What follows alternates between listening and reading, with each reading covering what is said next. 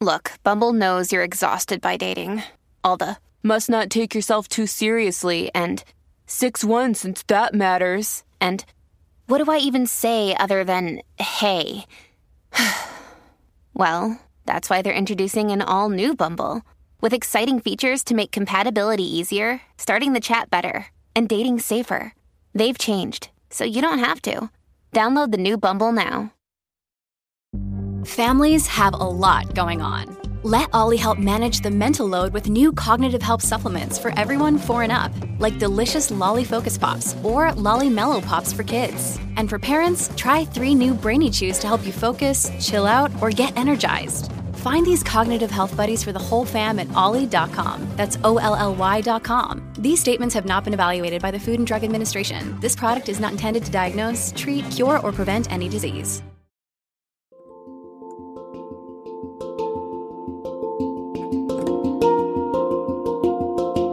Welcome to the Anxiety Coaches Podcast, a relaxing and informative show where we explore anxiety, panic, and PTSD, sharing how you can overcome them for life.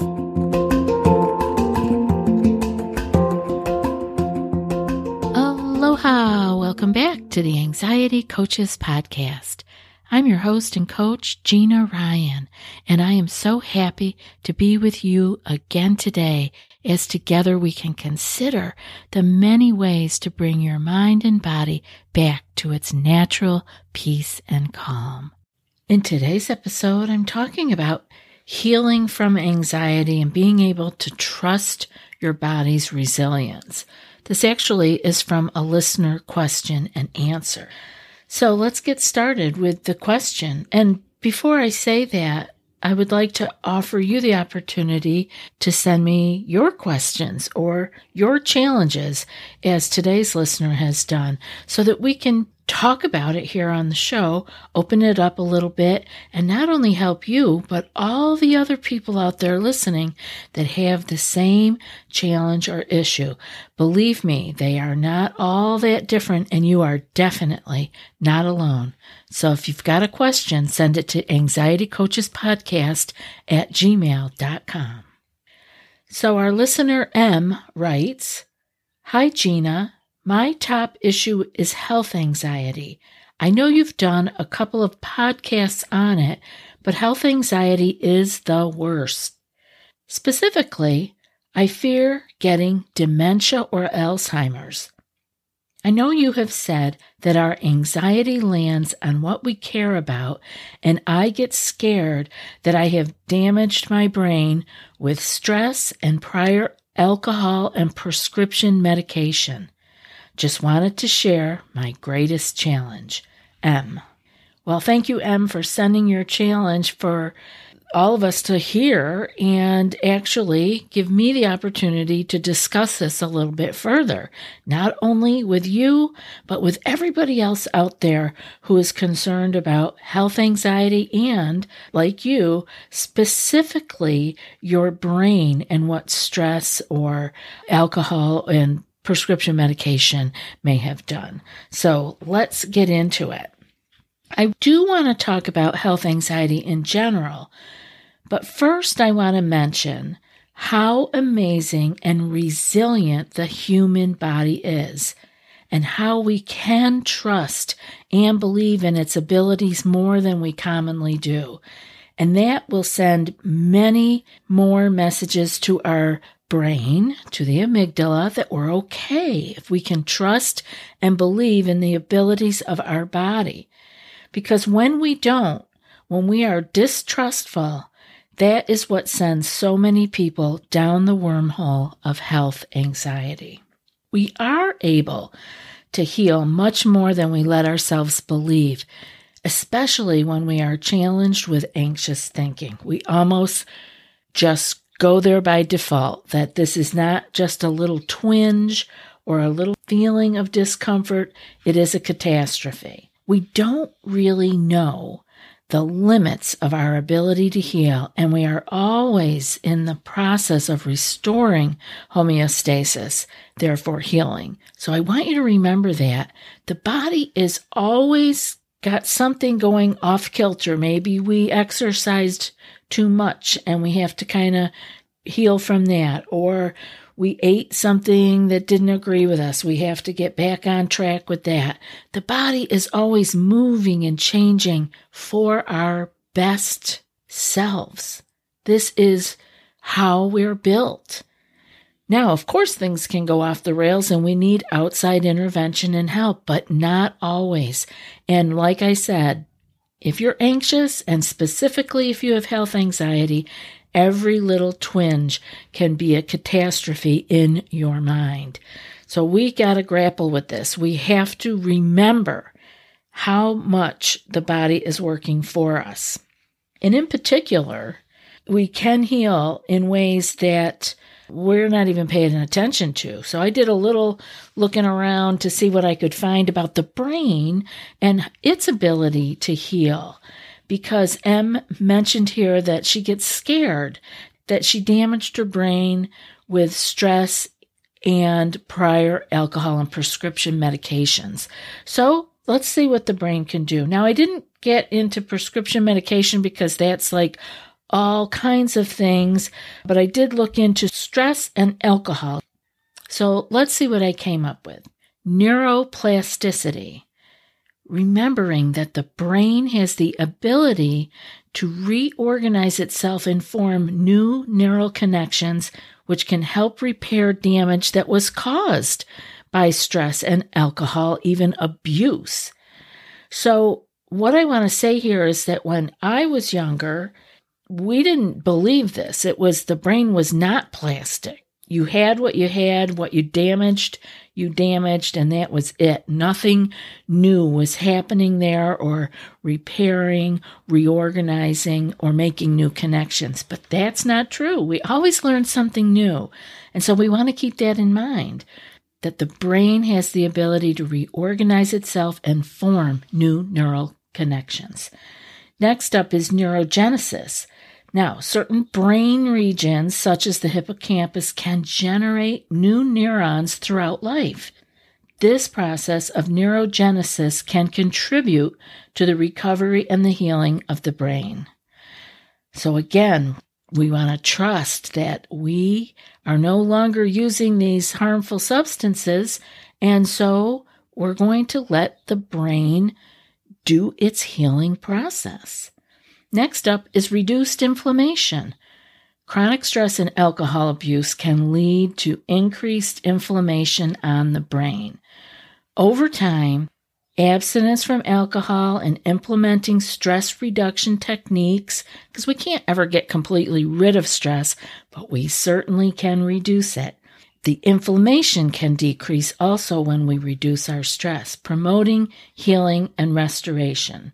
Now, a little side note here. I know I'm talking about these things that the brain can do, and I'm using the word abstinence and alcohol abuse. Now, I didn't say that Em had alcohol abuse. I am saying this is what I have found. So I'm not trying to put anything extra on you there, Em. You just mentioned prior alcohol use and prescription medications and stress. Have you tried OneSkin for your skincare routine yet? I love the simplicity of these products and the medical-grade ingredients in them, not to mention how easily they fit into my skincare routine. The OS1 Face Moisturizer and OS1 Eye Cream make skin look visibly smoother and clearer and immediately feel softer and more hydrated. The secret is OneSkin's proprietary OS1 peptide. It's the first ingredient proven to switch off the aging cells that cause lines, wrinkles, and thinning skin, and several studies back it up. So if you're tired of cycling through ineffective skincare trends and overcomplicated routines, then I'm so excited to share with you OneSkin, just simple, scientifically validated solutions. OneSkin is the world's first longevity company. By focusing on the cellular aspects of aging, OneSkin keeps your skin looking and acting younger for longer. Get started today with 15% off using code ACP at oneskin.co. That's 15% off oneskin.co with code ACP. After your purchase, they'll ask you where you heard about them. Please support our show and tell them we sent you. So, and let's move along here to restoration of neurotransmitter balance. So, excessive alcohol consumption and chronic stress can disrupt the balance of the neurotransmitters in the brain. Now, through abstinence from alcohol and stress reduction, the brain can restore the balance of those neurotransmitters, which is essential for proper brain function. But again, we can do these things. These are things we can do ourselves. And the next and final one that I have for you about the brain is enhanced blood flow and oxygenation. So chronic alcohol abuse and stress can impair blood flow to the brain and depriving it of necessary oxygen and nutrients. So if we engage in regular exercise and we adopt healthy lifestyle choices, this can help improve blood flow and oxygenation, supporting the brain healing process. So here we are. We're going to get out of the way, taking out what may have caused some problems and letting the brain do what it can, letting the body heal as it wants to heal. And it has the capacity to do that. But time and patience are needed. So brain healing is a gradual process that requires time and patience. And I know when we are anxious, we don't have a lot of patience. That's okay, because you just have to remember that. Okay, I'm short on patience today, but I know that I need time and I need to stay as relaxed as I can. It's important to have realistic expectations and to be consistent with health habits and self-care practices to facilitate the brain's recovery from stress or any other abuses that may have happened. We can trust that our body will work for us. We don't have to feel like things are broken and never going to be working again. Let's lighten up and do what we can and see what the body can do along with us. Now, health anxiety is basically what I want to get into now. And that's a general term because here it was about the brain and dementia, Alzheimer's, having used substances and having chronic stress. But it could show up anywhere. Your health anxiety could be anywhere. And I'm not going to give you any ideas because I know you already have plenty of them yourself. But health anxiety is basically when you spend so much of your time and energy worrying that you're sick or you're about to get sick or injured, and that whole thinking process begins to take over your life and adds what? It adds more stress, more fuel to the fire, and it is absolutely exhausting. So how do you know if you have health anxiety? Well, here are some of the things you might be doing if you are struggling with health anxiety. You might be constantly worrying about your health in one way or another. You might be frequently checking your body, different parts of your body, for signs of illness, such as lumps or bumps, tingling, or pain. You're always looking for it, checking, maybe looking in the mirror. Another thing would be that you are always asking people around you for reassurance that you are okay or that you are well or that you are not well. You're always asking them, what do you think? Do I have this? Do I have that? Looking for reassurance around your health. Another one is worrying that the medical team that you have trusted or the doctor or the tests may have missed something. Quite often people have all kinds of anxiety, maybe go to the ER thinking they're having a heart attack. The chest is a big place for this kind of stress to settle in. And they have all the tests run and they find nothing. They say, no, your heart is perfectly healthy. And you don't believe it. You are worrying that the medical establishment has missed something. They just didn't catch it. You are having a heart attack or whatever it is that you are obsessing about. Next is obsessively visiting Dr. Google. I have told you guys so many times to stay away from Dr. Google because the information that comes up is not specific to you. It is not even general. It is actually usually very frightening information, at least what people come and tell me. They find the information on Dr. Google about their health issue or their concern, and it is awful. I mean, it has people really much more frightened than they were when they first started looking. So I would caution against that. If you have an anxious mind, if you are easily led into fearful thinking about your health, do not Google the health issues. If you have something that is bad enough for you to be that concerned about, you will want to be checking in beyond the internet. And so it's okay.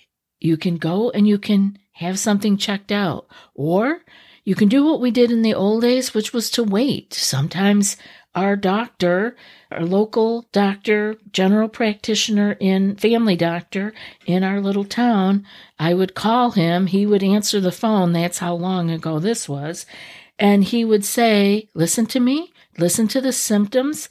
If he didn't think I needed care right that very minute, he would tell me to wait and see. Give it 24 hours. Call me tomorrow if you need to. And like I have told you here before, generally, I didn't need to call him back the next day. Many of these things just fall off the pile by themselves. But if you search on the internet, you will not only find more to worry about, you will find new things to worry about. You'll think the thing you have is deeper and more horrendous than you could have imagined, and all these little side things that you hadn't thought about yet. Now those are all planted in your anxious mind. It's best to stay away from there. Next is you can be thinking about having health anxiety if you avoid anything to do with serious illness, such as not visiting a loved one in the hospital or not being around other people who are ill because you have fear of being around anybody who has an illness. Illness in and of itself is very frightening to you. And finally, you might have health anxiety if you act as if you were ill. For example, to avoid physical activities like I can't walk. I can't walk because, it might be too much for my heart or my lungs or whatever. And, it's tough because anxiety does show up with a rapid heartbeat sometimes, and we can trigger anxious feelings when we make our heart rate go up through exercise. We have to learn to tease these things out, and it is possible. Many people have done it. I didn't have that issue in particular, but if you get anxious walking because it makes your heart rate go up and then you feel like you're having a panic attack, we can work on that. You can do that by going very slow, but not avoiding physical activities. All right. Anxiety itself can cause symptoms, like I said, with that increased heart rate or headaches, and you may mistake these for signs of illness.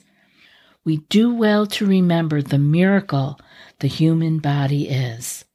We can have a pain or an ache or an illness, and the body is hard at work to alleviate the issue and to heal, and often without our intervention. We can notice an issue without jumping to a catastrophic conclusion. We can notice, wait, and see. So what are some of the things that you can do to help you along? You can start by keeping a journal. You know I love the journal, but here I want you to note how often you are doing body checking or asking people for reassurance or looking at Dr. Google for health information, and then try to reduce those things over time.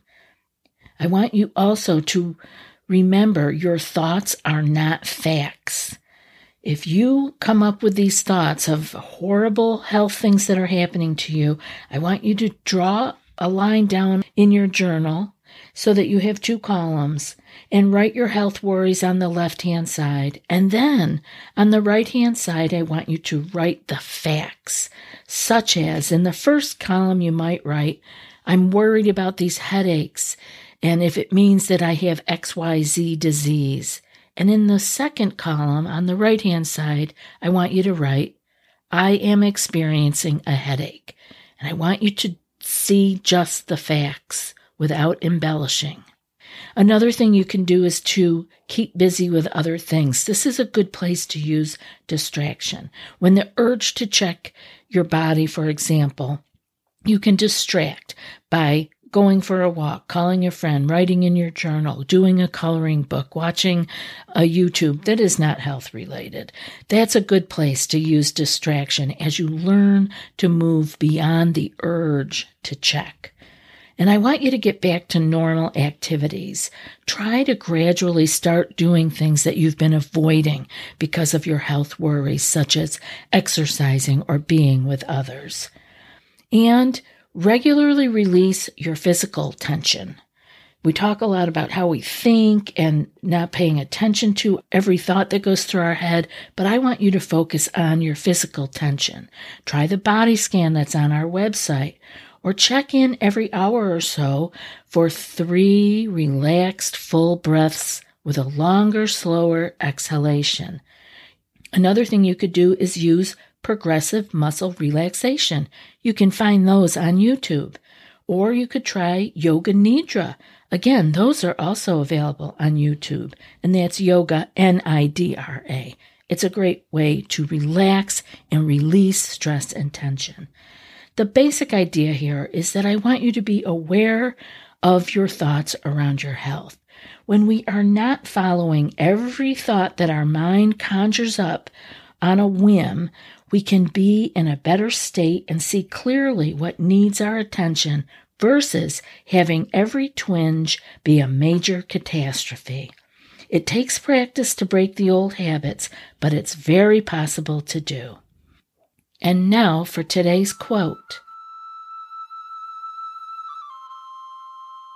Your calm mind is the ultimate weapon against your challenges. So relax. And that's from Bryant McGill. I'll be back in a few more days with another podcast. Until then, be well and aloha. Thanks so much for joining us for today's episode of the Anxiety Coaches Podcast. Find more information at theanxietycoachespodcast.com.